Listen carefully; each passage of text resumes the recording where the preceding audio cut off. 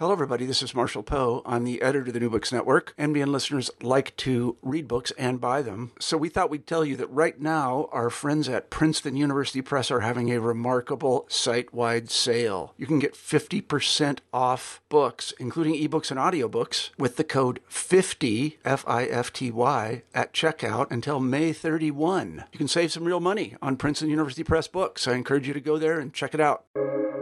Welcome to the New Books Network. And welcome to the New Books and Education podcast. I am your host, Amanda Jean Swain at the University of California, Irvine. Today we'll be talking with Leonard Cassuto and Robert Weisbuch about their new book, The New PhD, How to Build a Better Graduate Education, published in 2021 by Johns Hopkins University Press.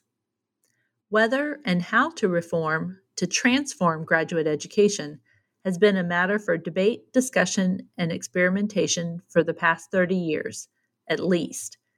In the new PhD, Len Cassuto and Bob Weisbuch look back at the many attempts, successes, and failures since the 1990s. More importantly, they propose what they call a more humane and socially dynamic PhD experience that reconceives of graduate education as a public good, not a hermetically sealed cloister. Before we begin our discussion of Len and Bob's assessment of the current state of graduate education and their recommendations for a change, a full disclosure from the interviewer. I co-direct the Humanities Center at the University of California, Irvine, and we have participated in several of the initiatives that Len and Bob assess and critique in their book. So it's probably not surprising that I'm excited to talk to them about the new PhD. So welcome, Bob and Len. Thank you. Thanks. So as a start, please tell us a little bit about yourselves and how you came to write this book. And Bob, I'll have you start because, as you mentioned, you've been doing this since the 1990s. I've been trying for PhD reform since the 1990s, but I've been teaching students since 1972. And during my 25 years at the University of Michigan, I had any number of excellent graduate students who were not able to fulfill the one goal, the narrow goal that we set for them, which was to become a professor at a research university or a selective small college. And I saw a lot of terrifically talented people losing years of their lives trying to find a way to stay in academia when, in fact, it occurred to many of us that they would be terribly valuable across all social sectors. And so that set me on the path of thinking about what we name as our goal for PhDs.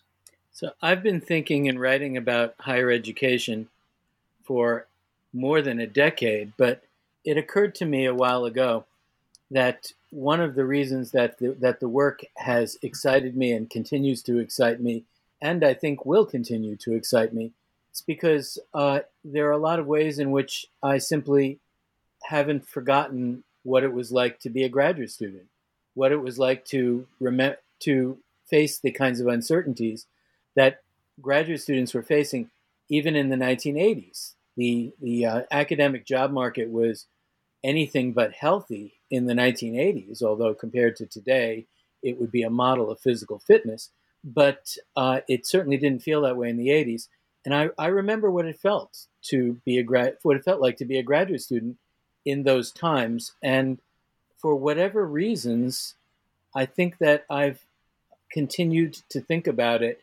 And so it's been satisfying and gratifying to be able to put those experiences to work in my career. I think both of us are pretty much haunted by a statement from one former graduate student in history who said, "I know what I know, but I don't know what to do with what I know." And our idea is that departments, programs, really should make that part of their business of doctoral education, what to do with what you know. So I have to admit that as I was reading the book, I did have flashbacks to graduate school. And there were moments when I was reading where I was just thought, oh, yes, that exactly describes both the positive and the not so positive experiences of being a PhD student. So, can you give us an overview of what you see as the key shortcomings of graduate education, as well as some of the attempts to reform it over the past 30 years? Sure. The biggest problem with graduate school is simply that it's preparing graduate students for jobs that don't exist, and this is a crucial second part of this, it teaches graduate students to want those jobs above all others and to feel like failures when they don't get it. And when you're a teacher, if you're teaching somebody to want something that you're in no position to supply, something that that exists in vanishingly small quantities, I guess we are teaching students to be unhappy. And there's practically no worse thing for a teacher to be doing. So whatever we can say about how we should cure graduate school, and we will have a few things to say about this, the problem is both simple and profound at the same time. We have to stop teaching graduate students to be unhappy. And the three main ideas that we're bringing forward in our book is that if graduate school is going to start teaching graduate students to be happy and fulfilled in their professional lives, then graduate school needs to be, number one, student-centered, number two, career diverse, number three, public-facing and socially committed. And in the process, especially of being the last one of those, it will attract, if graduate school has a social commitment, a sense of engagement with the community, then we have a better chance to attract members from underrepresented groups whom survey after survey shows are more interested in the graduate enterprise if it provides them a chance to give back. So we'll have more to say about each one of those three over the course of this interview for sure, but those are the three overarching themes. You know, most of us in reform efforts can probably, in our sleep, describe the problems. The PhD as too often a bridge to nowhere in terms of professional life. The PhD is taking so long that it warps the lives of those who are attempting to complete the degree. The fact that so many people leave the degree before completing it, often though after having spent years pursuing it, the sense that it can be so hermetic that it really doesn't, as Len just suggested, face outward and think about how what you know can relate to the social urgencies of our time or any time. And these are problems that have existed not just for 5 years or 10 years, they're perennials.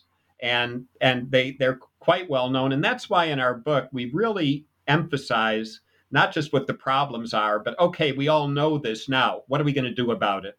I think, it was the year 2000 when there was an online graduate student survey, National Association of Graduate and Professional Students. And one of their conclusions was, yeah, we all know what the problems are. You don't need to do a lot more thinking about this. Can you start doing something? And how we get to that is certainly one of the themes in our book. You do a really good job of summarizing the various attempts to do this kind of reform. And as I mentioned at the beginning, UC Irvine has participated in some of these programs and continues to be involved in various attempts to reform, transform, change, drag into the 21st century graduate education. But we are still facing these problems. And why are we not moving forward? Why are we having so many challenges to making change? And you specifically talk about the resistance as coming, the resistance that's attitudinal, institutional, and intellectual. So can you talk about those three forms of resistance and how can we engage with and address those forms of resistance when we're making attempts to change? I think we're learning how to change. I think some of the more recent reforms have really been thinking harder about how you do go from discussing a problem to enacting solutions to those problems. And so I think there's been a real advance in that. But many of the reforms from the 1990s and 2000 decade really were either top down. For instance, the Mellon Foundation had a time to degree program, spent over $80 million trying to encourage departments to shorten the ever expanding time it took for students to get a PhD degree, where it had reached 7 and 9 years in many fields, and really was not able to move the ball very far, was able perhaps to cut off a month or two overall, which is not a lot when you're spending $80 million on 55 programs. And there, I think the problem was it was a top-down effort. The faculty never fully bought into it. The faculty worried about excellence and so on, and did not come up with a very imaginative sense in many cases of how you might achieve excellence in a more reasonable amount of time and so on. And then on the other hand, the Carnegie Fund had a wonderful program that had faculty thinking of themselves as stewards of the discipline and asking themselves questions about what worked and didn't in their program. There, the problem was that there was no way to go from those discussions to actually saying, what are we going to do? And so when we talk about the difficulty of change in graduate education, part of it has to do with the fact that graduate education is perhaps the most traditional of a tradition-bound academy. And that's a great thing in the sense that we don't follow every little fad to our distraction. It's not so good when times change and we don't respond in any way. And so there's that aspect. There's the aspect that it's quite natural for people to imagine that their experience is normative. But the fact is that our tenured professors at research universities and small colleges are sort of the academic equivalent of Bernie Sanders' 1%. Their experience has not been normative. It's been extraordinary. And to think you're going to be able to create mini-me's is really not realistic. But perhaps the most basic problem with graduate education is the lack of administrative oversight. Derek Bach called doctoral education in the arts and sciences the most poorly administered aspect of any university. He said that just recently, 2013, relatively recently. Well, that is to say, graduate deans often lack the resources, both financial and authoritative, to be able to incentivize change and to discourage bad practice.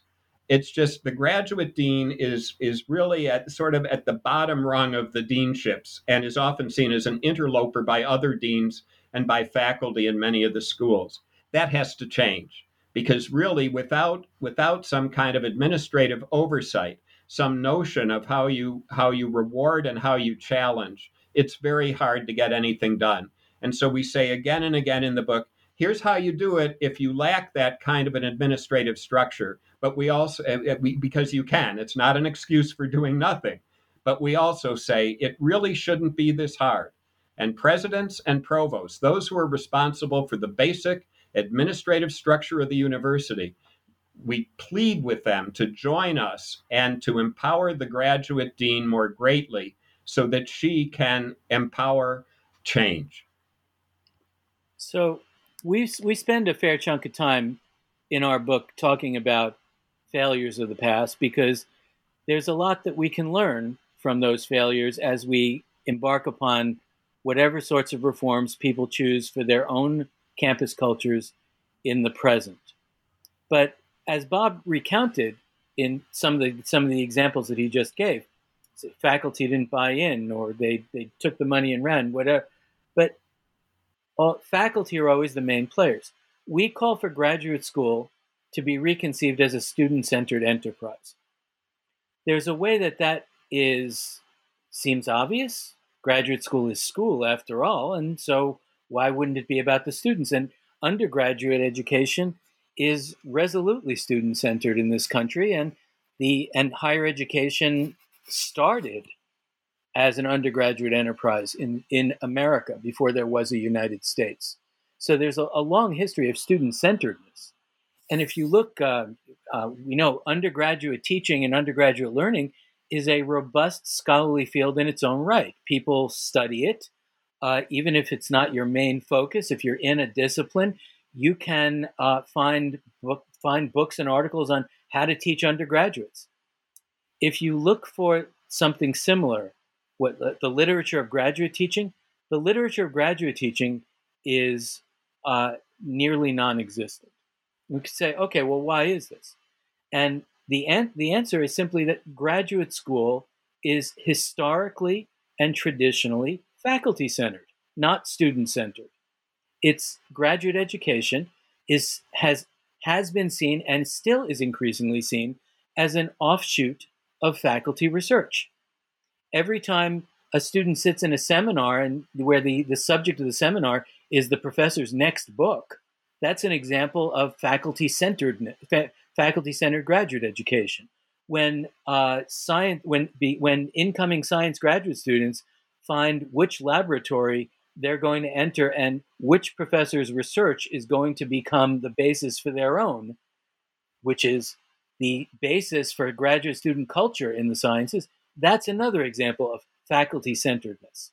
So if we're going to think about student-centered graduate education, as we suggest, it runs against historical currents and it runs against the practices of the present.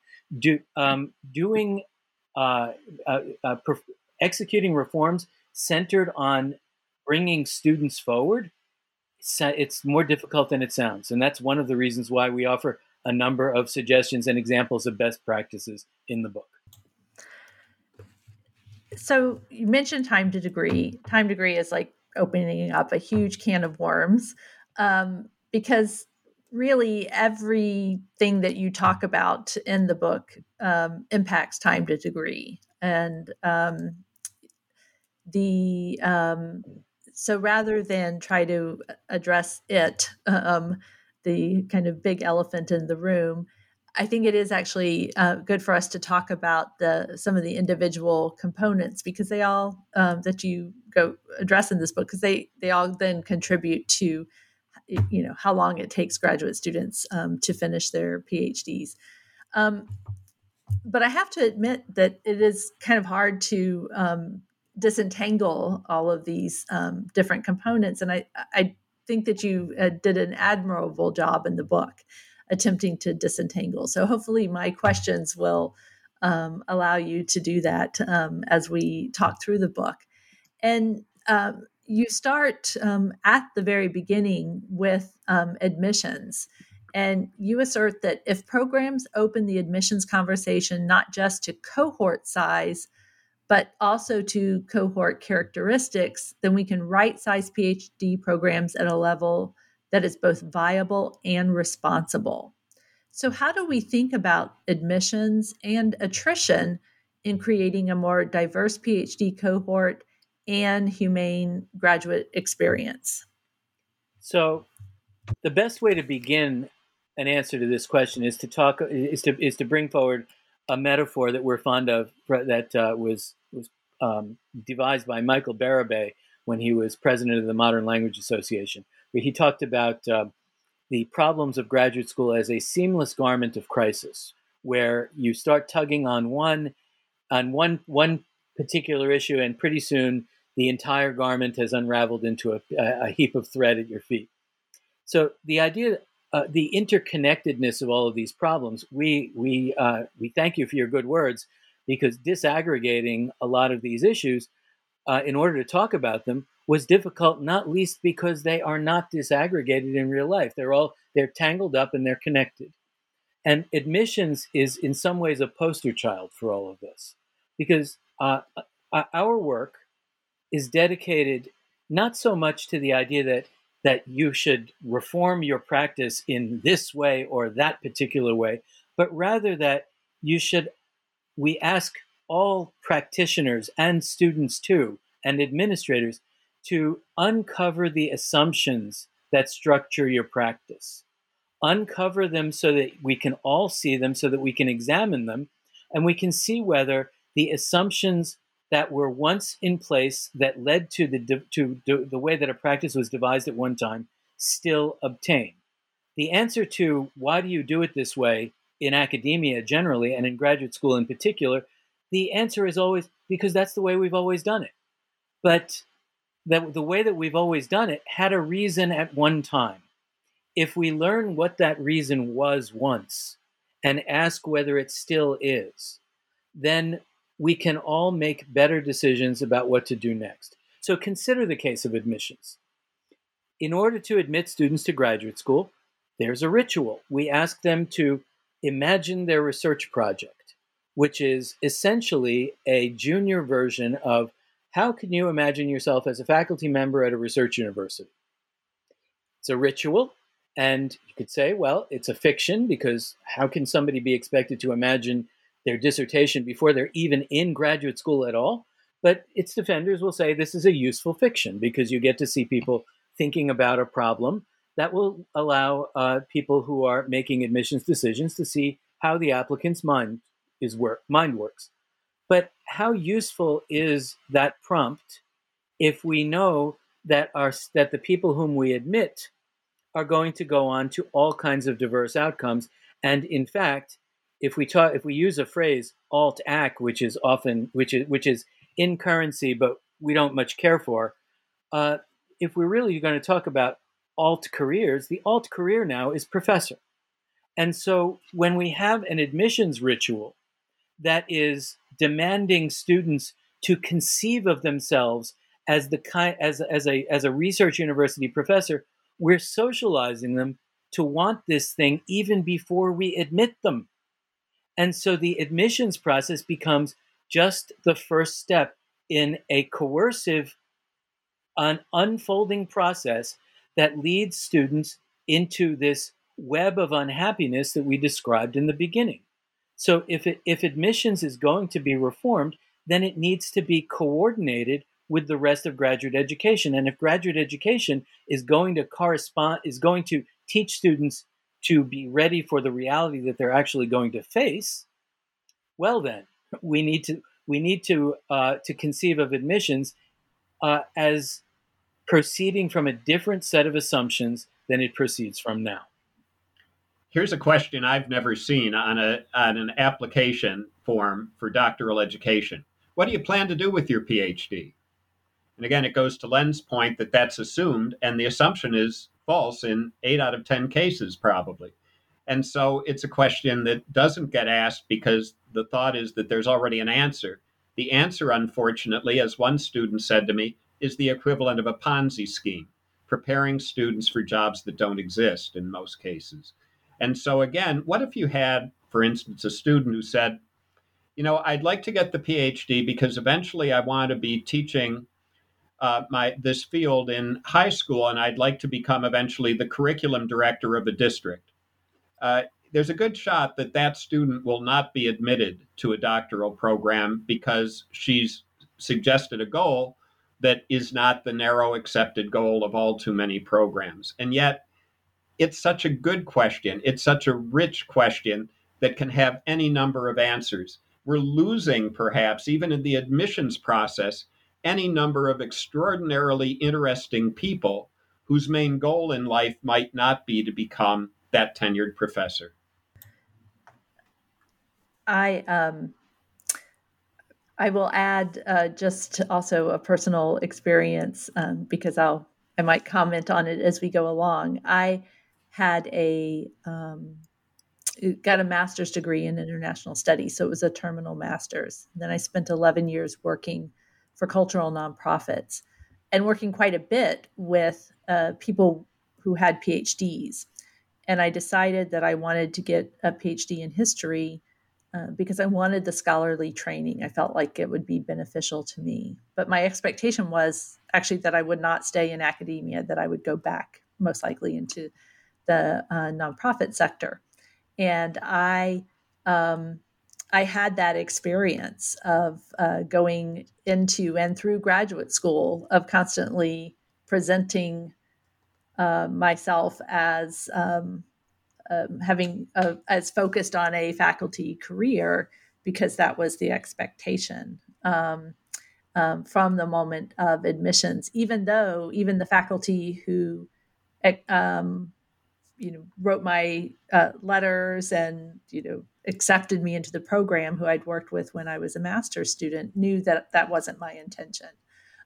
So it really is very much a performance of that as the role, even when faculty who are interested in accepting students, may know that other faculty in the department would not be in favor of that. So it's, I do see this point that, from the very moment of admissions, there is this gatekeeping that happens. Yeah, Bob.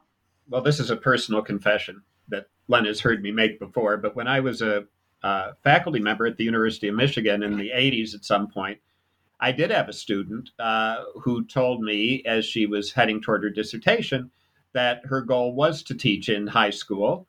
And I said at the time, well, that's not what we gave you a fellowship for. That same student is now my hero. Okay. And so I'm aware, as someone who's been in education for quite a while now, I mean, I came with all those traditional ideals and prejudices of a kind of apprenticeship model. And we just need to get it in our heads that that model has been outmoded now for nearly 50 years. So, once students get accepted, there's obviously coursework, there are exams, and those things are so highly linked to each other that I had a hard time trying to come up with a question that would distinguish them. But what really struck me about and thinking about curriculum, there were two quotes that I'm going to read back to you because I think they really highlight the challenges around curriculum. What really is at the most fundamentally the challenges of thinking of graduate school as a curriculum. And the first quote is, "The lack of a teaching community in most departments and programs leads to a neglect of curricular planning, let alone discussion of actual teaching. And an ongoing debate about the nature of a discipline can be important for graduate faculty in forming a teaching community and beneficial for students to see issues elucidated rather than hidden."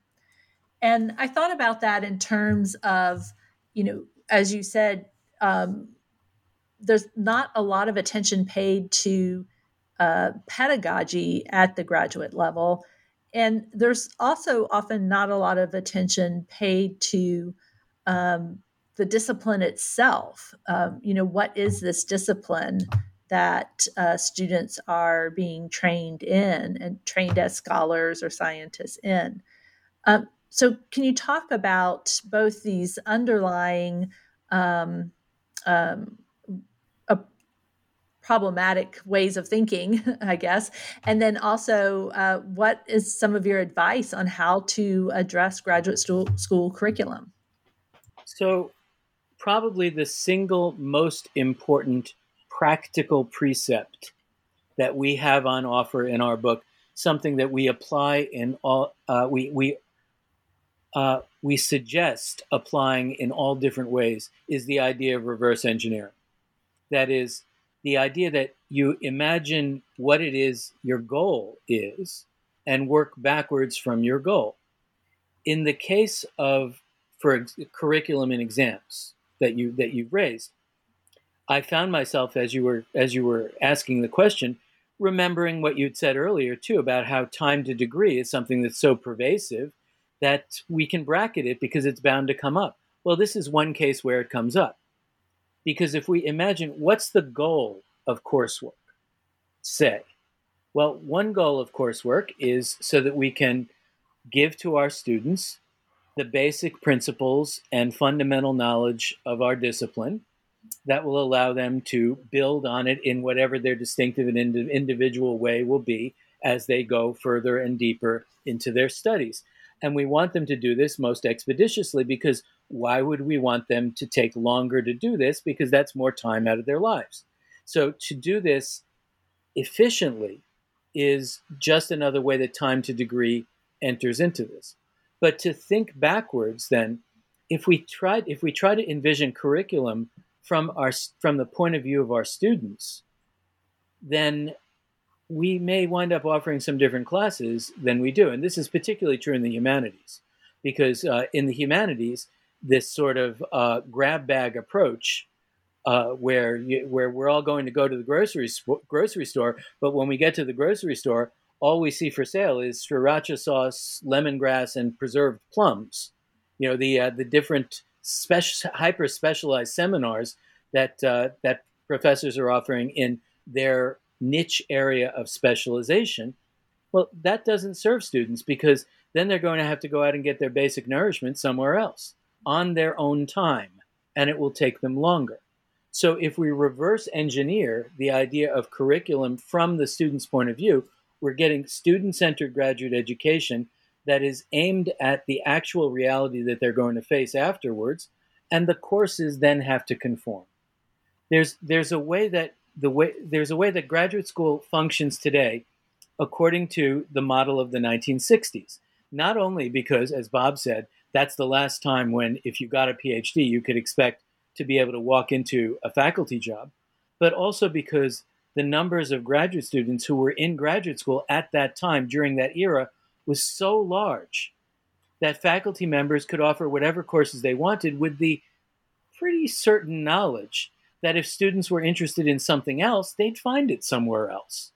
That humanities departments at state universities in the United States during the 1960s were regularly and routinely accepting more than 100 students a year. That means a lot of courses. And if you have a lot of courses, then the question of where is a student going to get the fundamentals with the meat and potatoes, somebody might choose to put sriracha sauce on sale, but somebody else is going to offer some basic potatoes and greens. So right now, of course, our numbers are quite a bit different, but our model, this kind of free enterprise grocery store model, that model prevails, even though the realities that face our students are enormously different. This is an example of how we need to examine the assumptions that structure our practice and adjust our practice accordingly in whatever ways make sense at a particular campus for its particular graduate student culture. It's a matter of missing conversations in many of these cases. The conversations that don't occur that logically must. For instance, what should our curriculum look like this semester in order to serve our students' interests best? How do we take whatever we're offering and identify what we're asking students to do to the students so that they will understand what kinds of abilities they are garnering through this course and be able to generalize from it, and so on. Or again, in terms of pedagogy, which you mentioned, Amanda, instead of simply assigning graduate students to the courses that faculty themselves don't want to teach over and over again, the introductory course, rather than saying what kind of progression of experiences will allow our students to become great educators, not only in the academy, but in whatever social sector they choose to join, because teaching is a part of life and of career in any activity. How can we make them full educators by their experiences over a 4 or 5 year period? And so there are these missing conversations. And of course, the biggest missing one, I want to go back to the elephant in the room, as you called it, time to degree, for just a minute. I want to try to, this is a bad metaphor, tackle the elephant, okay, for a second. And that is to say that when we think of undergraduate education, we know that all students don't finish in 4 years, but there's a 4-year expectation. And we don't just say, what are all the great things that we should do to prepare a student to earn the BA? We say, what can we do within a 4-year period that will be most valuable to an undergraduate experience? How long does the PhD take? How many years? Exactly. I mean, there is no answer. And so you expand and you expand and you expand, and it gets longer and longer and longer. What if you were to say, let's say you took Louis Menand's argument from a few years ago, where he said, really, a PhD should take no more than 3 years. Law school takes 3 years, med school 4 years, PhD 3 years. That's what it should take. Very few people might agree with that, but it would be a great exercise to have a department or a program think about, if we had to do it all in 3 years, what would we get rid of? What would we need to keep? How would we reorganize in order to make that happen? And then, having gone through that difficult exercise, well, you have another year or two, perhaps reasonably, to build in some new aspects of the PhD that would serve the student's particular interests better. And exams are really crucially part of that curriculum because, exams are, as you say in the book, both forward-looking and looking back, assessing what the student has learned, as well as an opportunity to help the student position themselves for the next steps in the degree program. And yet, exams can often be part of that stretching out the first couple of years into the first, 3 or 4 years. How do we fix exams? So if we see our graduate students taking an amount of time to prepare for their general exams that we consider to be too long, okay. So if a group of faculty get together and our students are stretching out the period leading up to exams. Well, on the one hand, this ought to provoke the kinds of questions that we've been describing in connection with curriculum and admissions, the kinds of questions that will strip away the veneer to reveal the assumptions that undergird the practice.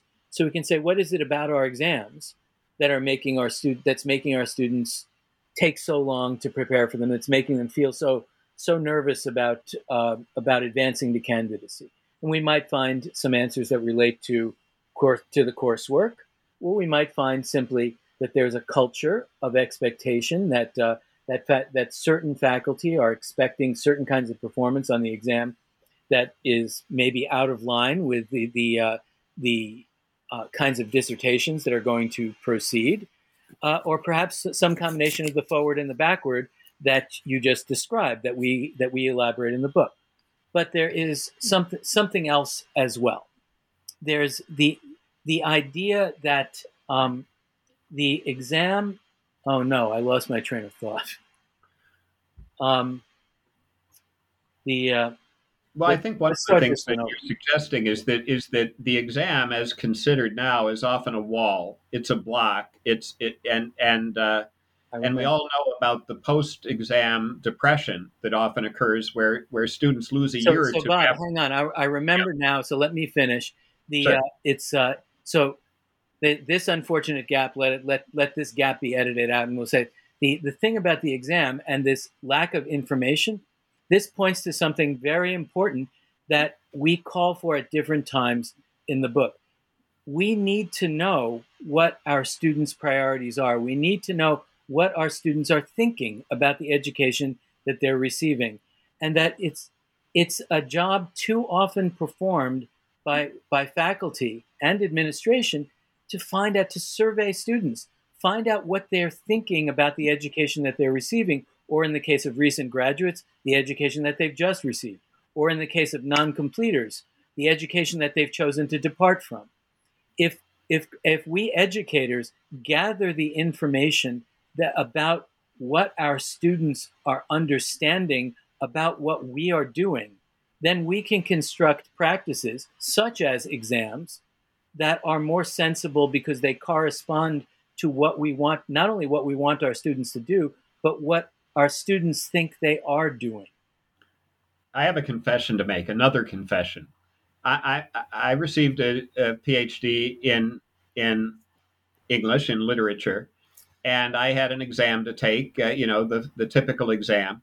And what I want to confess is that for 2 weeks before I took that exam, my last 2 weeks before taking that exam were spent reading master plot summaries of books I had not read.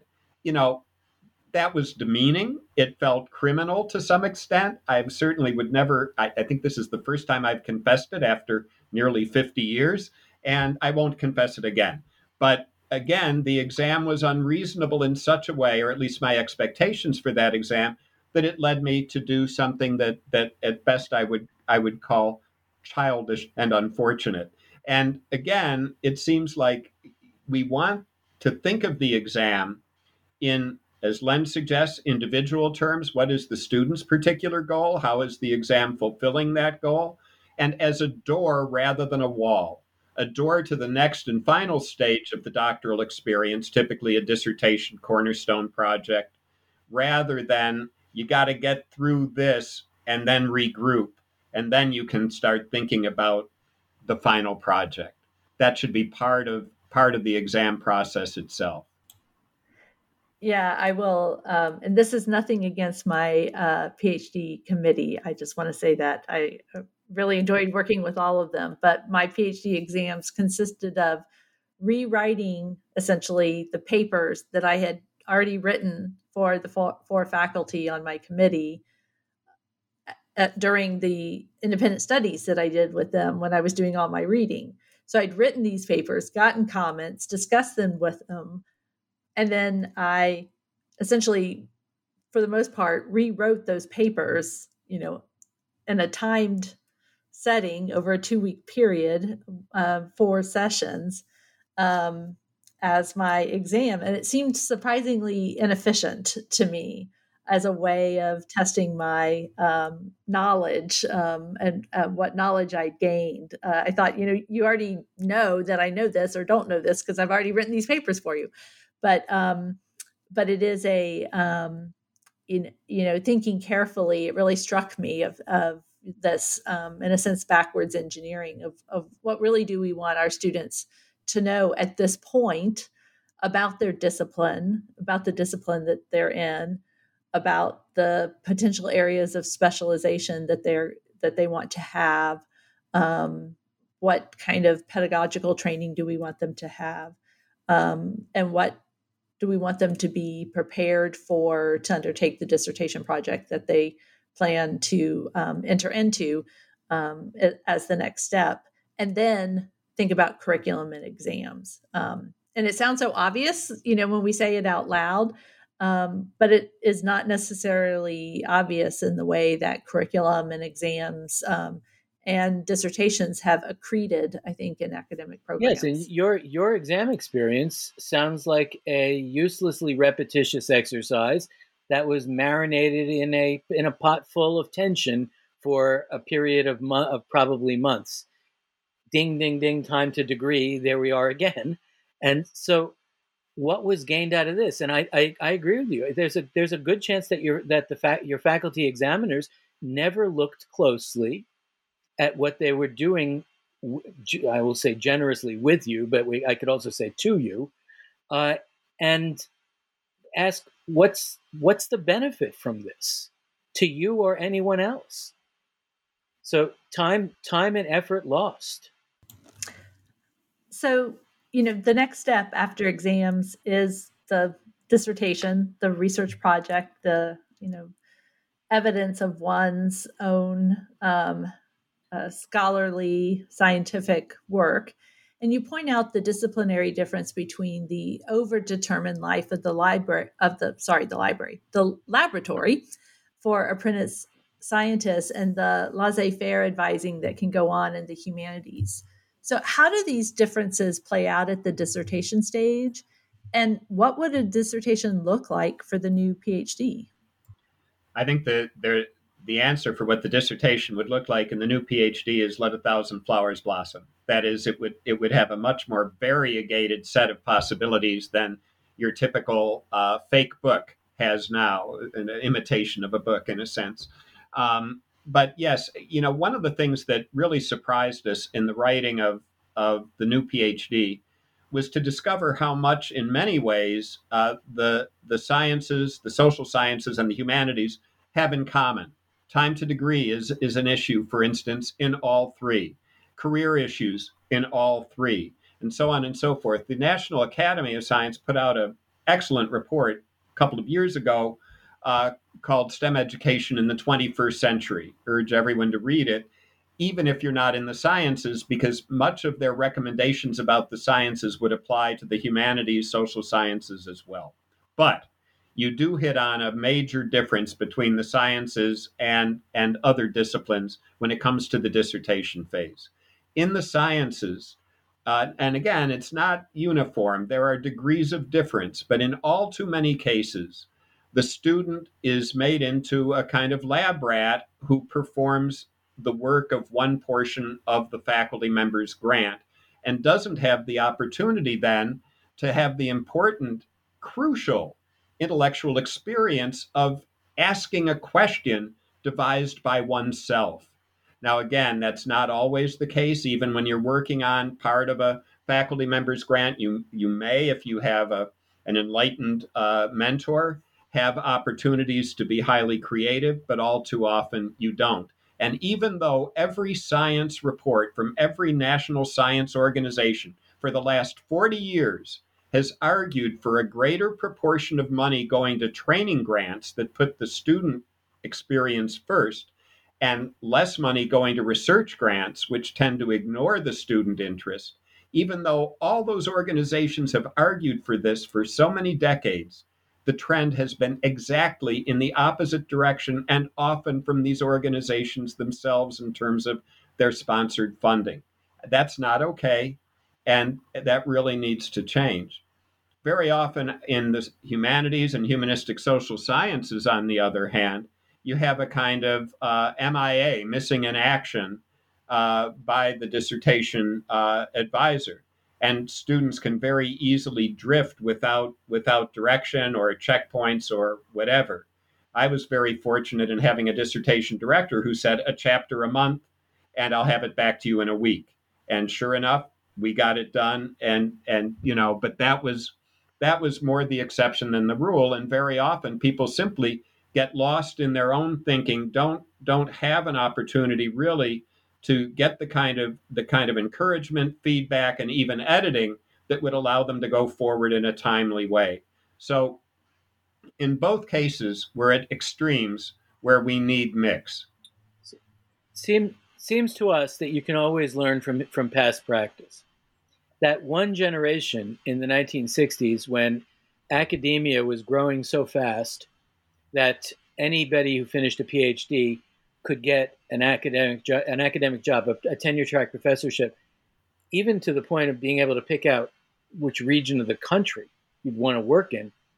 That during that decade, when the demand for PhDs outstripped the supply, imagine that. That we're so nostalgically attached to that 10-year period, that ought to explain part of the reason why. But during that period, the dissertation requirements were much lower than they are today, because there was an understandable imperative to get people out there so that they can take these jobs. The schools need them. We benefit from getting them out there, so let's just do this. So dissertation requirements have always been historically contingent.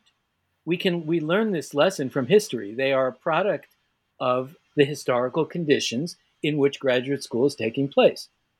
Ironically, the discipline of history has been slow to reckon with this, among others. I want to say a lot of the humanities disciplines have had their problems with this, and the sciences as well. But as barriers to entry to academia went up, so did dissertation requirements over time. Today, we live in a distorted world where dissertations take years, where graduate school takes the better part of a decade, and with little assurance for the people who are in it that they're going to achieve the outcome that we've taught them to want. It's a bizarro world. But if we're going to break out of this, we need to do the same thing. We need to look at what are the assumptions that undergird the practice? What are the assumptions that guide the practice? If the goal of a dissertation is for a student to do a capstone work in a discipline that demonstrates disciplinary expertise and prepares the student for the diversity of outcomes that await her, then how can we design a dissertation that satisfies those requirements and allows the student to get out of graduate school before her hair turns all gray? So these are practical questions that we're pretty smart. We can answer them. We just have to ask them. I'd like to remind people now who are in a position to appoint assistant professors that when I was a department chair, even in the 1980s, we did not expect graduate students to publish extensively while they were in graduate school. We would read a dissertation chapter or two to see how promising it was. And the idea that the dissertation might then become something that could be shared in general in the discipline in a book form or in a series of essays and articles or whatever, that was how we judged. We judged potential. We did not expect that all of the work that we thought of as something you did over several years of being an assistant professor was meant to be done while you were still in graduate school. The advantage of doing it as an assistant professor is you're being paid a living wage and you're getting along with your life as well. Whereas this arms race, where you now have to publish more and more even to be considered for a first position, is really just retarding people's lives. So if typically a student takes a few years out after undergraduate education, comes into graduate school in their mid-20s, ends up perhaps not graduating until they are in their early mid-30s, that's the longest adolescence imaginable, and it's too long. It doesn't make human sense. And the dissertation tends to be part of the problem there as well. I also think this emphasis on publication, certainly in the humanities, perhaps not in the sciences, doesn't take into account that impact in the humanities takes a longer time to develop. If you publish in the sciences, maybe it has a more immediate impact. But unless you truly are, one of these brilliant, groundbreaking people, for most people, their scholarship, it takes a while to make a difference in the field. And I will give myself as an example. I went back to graduate school to get a PhD for two reasons. I felt that having greater scholarly training as a historian would benefit me in the work that I did outside of academia.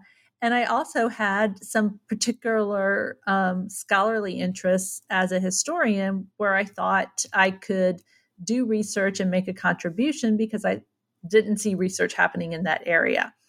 I wrote my dissertation. I published 2 articles, each one addressing one of the key scholarly contributions I felt that I made. They were published right after, or at the time I was graduating, right after 2013, 2014, maybe 2015 when they actually came out. And, 5 years later, they're being cited. They're being cited in books. They're being cited in dissertations. They're being cited in articles.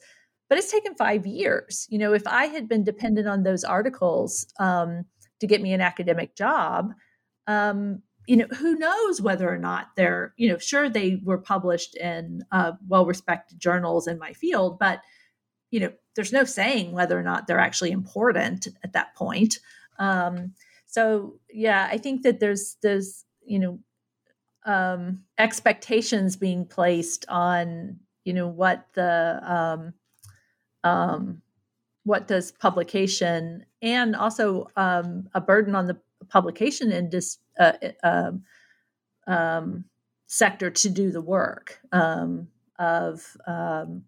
of doing the review process and the decision-making process, because the reality is they have more submissions than they can publish, and their timelines are often a lot longer than someone's job search timeline. So, yeah, the publication as part of the job search, I think, has real concerns for graduate students' ability to get jobs in academia, even on top of everything else. Well, but I want to go.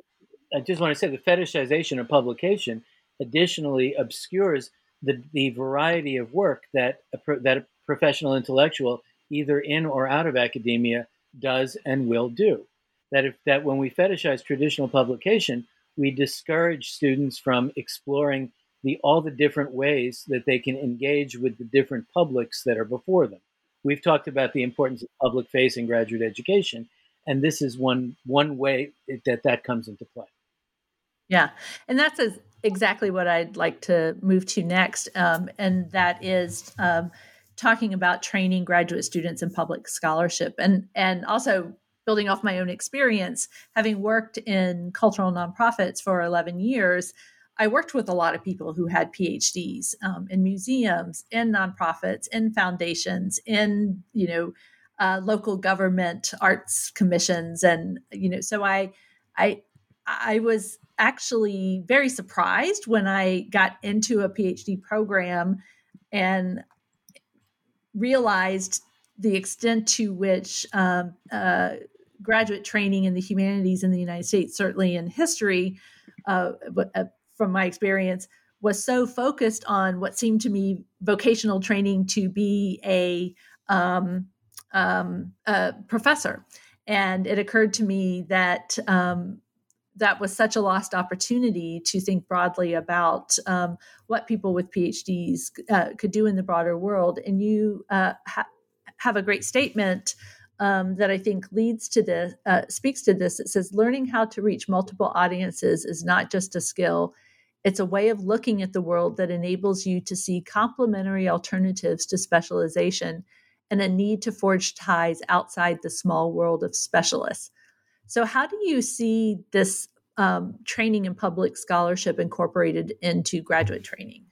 Well, as you know, as historian Tom Bender said several years ago, all scholars need to be bilingual. That is, yes, they need to be able to speak the language, the lexicon of their academic discipline, but they also need to be able to speak to a broad audience, a broad public audience. And by the way, that's something that every faculty member does every teaching day of their life. As soon as you walk into an undergraduate classroom, let's say, or even a graduate classroom, and you are carrying your expertise and speaking with people who are not already expert in your discipline, you have become a public scholar. You are practicing bilingualism, so to speak. You are speaking lingua franca if you are an effective teacher. There are really a couple of different ways that you can become a public intellectual. There's innumerable ways, but perhaps two categories. One of them is simply being able to interest other people in why you do what you do and why it's important and why it might have social interest and benefits and so on. And that can mean writing for popular publications, the New Yorker, the Atlantic, but it could also mean just showing up at your local library and giving a talk and taking questions. Any number of ways to do that. The second kind of public scholarship, which is modeled now very often in undergraduate education, is to engage yourself with various community challenges or regional urgencies and so on, bringing your academic knowledge into the world, but also learning yourself from experiential practice in ways that you can bring back into the academy. It's sort of two-way learning going on. And so there is the kind of social engagement that's available to scholars in one way or another. So to be a public scholar is really inevitable. The question is how we're going to make it more attractive and how we're going to be able to count it as an achievement when it's successful. We have to find ways actually to assess public scholarship because it's certainly possible to fail at something. And if we can't say that something is valuable or not valuable, it's very hard to count it toward someone's career achievement. But the idea and there's a larger idea to this as well, Amanda, and that is that, people talk about, well, is higher education about learning for its own sake, or is it about furthering a career, preparing yourself for a career? And those two alternatives, both of which are certainly viable, leave out a third and most important one, and that is education is a public good. That's why we emphasize public facing. The idea that especially in a democratic republic, every citizen has a responsibility to think well, to be well informed, but also well reasoning, and that's part of our job as educators is to contribute toward that public good. That's why, in the 18th century, we had various religious groups form private colleges. It's why in the 19th century, the Morrill Act created state universities. The idea that our form of government, citizen-led, and our form of education needed to be married, needed to contribute each to the other. So you have, for instance, James Madison saying that he has a vision of, he says, liberty and learning, each leaning upon the other for their mutual and surest support. And so you have the sense that to be a public scholar is really the only kind of scholar you can be, but we have to now give it a kind of credit and a kind of incentivizing that we haven't done in the past. What's the opposite, someone once said, of public scholarship? Hermetic scholarship? And there certainly is a use for that, but surely we want to issue outward. And as we know, universities are having a lot of issues in terms of public relations, and we can talk endlessly in abstraction about why a university education is a good thing for a human being to achieve. But it's far more powerful to get out there and model it, to exemplify it in action, than to speak in abstraction. And so part of our job, especially at a time when there seems to be even a threat to the Enlightenment idea of trusting in evidence, in science, in reason, when even that seems to be undercut often by powerful figures in government at times, we are really at war in a certain way, and we need to show the value of what we do more widely. So we've mostly talked at a conceptual level, actually, but your book contains a lot of super practical suggestions about curriculum, about admissions. You have examples of what departments and universities and graduate programs have done. And we just would have a 3-hour podcast episode if we went into all of that detail. So I encourage our listeners who are interested in really thinking about how to do this work in their university and at the local level to read your book, as well as other things, certainly that Lynn writes in the Chronicle of Higher Education. But as we're wrapping up here, I actually want to jump back to the beginning of the book to chapter 2. The title of that is Purpose, Then Path, a practical guide to starting the conversation. So what advice do you have for faculty and administrators who want to build a better graduate education and are trying to start or move forward the conversation in their department and on their campus? Well, Len already mentioned perhaps a first step, and that is a student survey. Find out what your students are experiencing in your program. You really don't know unless you ask. And I would not only ask current students, but recent alums, but especially those who have left the program without completing it, what their experience was like. And you will discover that the lives that students are leading are at some degree of variance with what your expectations were. So that's a very first step. What you do with that next, we think, is to ask yourself a really difficult question. What's your ultimate goal? Imagine that, let's say, Inside Higher Ed or the Chronicle of Higher Education is writing a story about your program 5 years from now. What's the lead paragraph? What do you want it to say? And from there, you can begin to plan backwards to say, if that were to happen, what would necessarily be the precondition for that? And what would be the precondition to that? And right back to first steps. So it seems to us that first you have to really ask the questions that we've been talking about in this hour, the questions that often don't get asked. A point that's made often is that what's most urgent is often what's not most important. That is, the departmental budget may be due next week. And so we have to focus on that. But in the meantime, we're not asking what possible resources could we achieve or bring to bear that we haven't yet. We need mission time. We need for faculty and students and administrators to take the time to step back and say, what's our purpose here? What's our goal? What do we want to change? What do we want to make better most? Once we do that, as Len suggested earlier, whatever we say is our chief goal is going to involve many other aspects of the program in order to achieve it. But we have to first know what it is that we're really after. I want to just stress that idea. What's most urgent is not necessarily what's most important. This works on a group level, as Bob just suggested, that if a group is going to have mission time, they need to affirmatively carve it out. So this is one of the suggestions that we make to departments, programs, administrators to create this mission time, because the quotidian urgencies can always overwhelm it. But there's a way that this idea, what is most urgent, is not necessarily what's most important. It also operates on an individual level. So whether you're an administrator, a faculty member, or a graduate student, you need to think about your own mission and create your own mission time in order to reflect on it.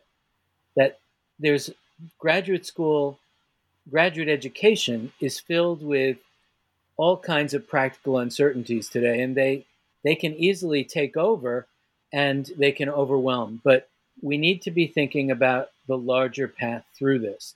This is what we try to do in this book, with an eye to the past, our feet in the present, and another eye to the future. We're really interested in two things at once. One is certainly a happier, more fulfilling experience for students, not only in a graduate program, but in their life as it derives from that program in all the different possible ways. And that's a very important good. Someone at a conference that I attended, who was a CEO of a major corporation, said, why wouldn't I rather hire a PhD than a typical MBA?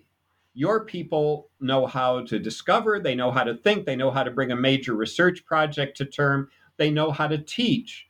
I can, inform them about how to do a specific job in a matter of weeks. It would take me years to be able to help an MBA who doesn't know how to teach, how to do research, how to do all the things that a PhD may know to reach that level. He said, why would I not rather hire a PhD? And then he stopped for a minute, paused, and said, because your people don't apply. So that's major, and that's about students. But then there is, again, that other aspect that I mentioned a bit earlier, which is the social good. PhDs are extraordinary discoverers. They move during their PhD experience from being learners to being adventurers, discoverers more fully. They think in a highly creative way. They're enormously intelligent and dedicated. They need to be contributors toward every aspect of our society. Every sector of our society can benefit from a greater, more diverse set of career opportunities for PhDs. We have a brain drain going on in the sense that we're telling our PhDs, you can only do this one thing within the academy. And the truth is that really these abilities are so widely applicable, and not only for the happiness of the student, but for the future of the democracy. Well, Bob and Len, I really appreciate the time that you took to talk to me today about your book. I especially appreciate the time that you took to write the book and to do the research, and the people who you've talked to, and just all the thinking that you've done about graduate education. And this has been a very thought-provoking conversation. It's a thought-provoking book, and I hope that it will be an action-provoking book for faculty, administrators, and graduate students across the country who are really care about graduate education and training scholars, scientists who are going to be out in the world. So thank you again for talking to us about the new PhD for the New Books Network. Thank you, Amanda. Thanks very much for the opportunity.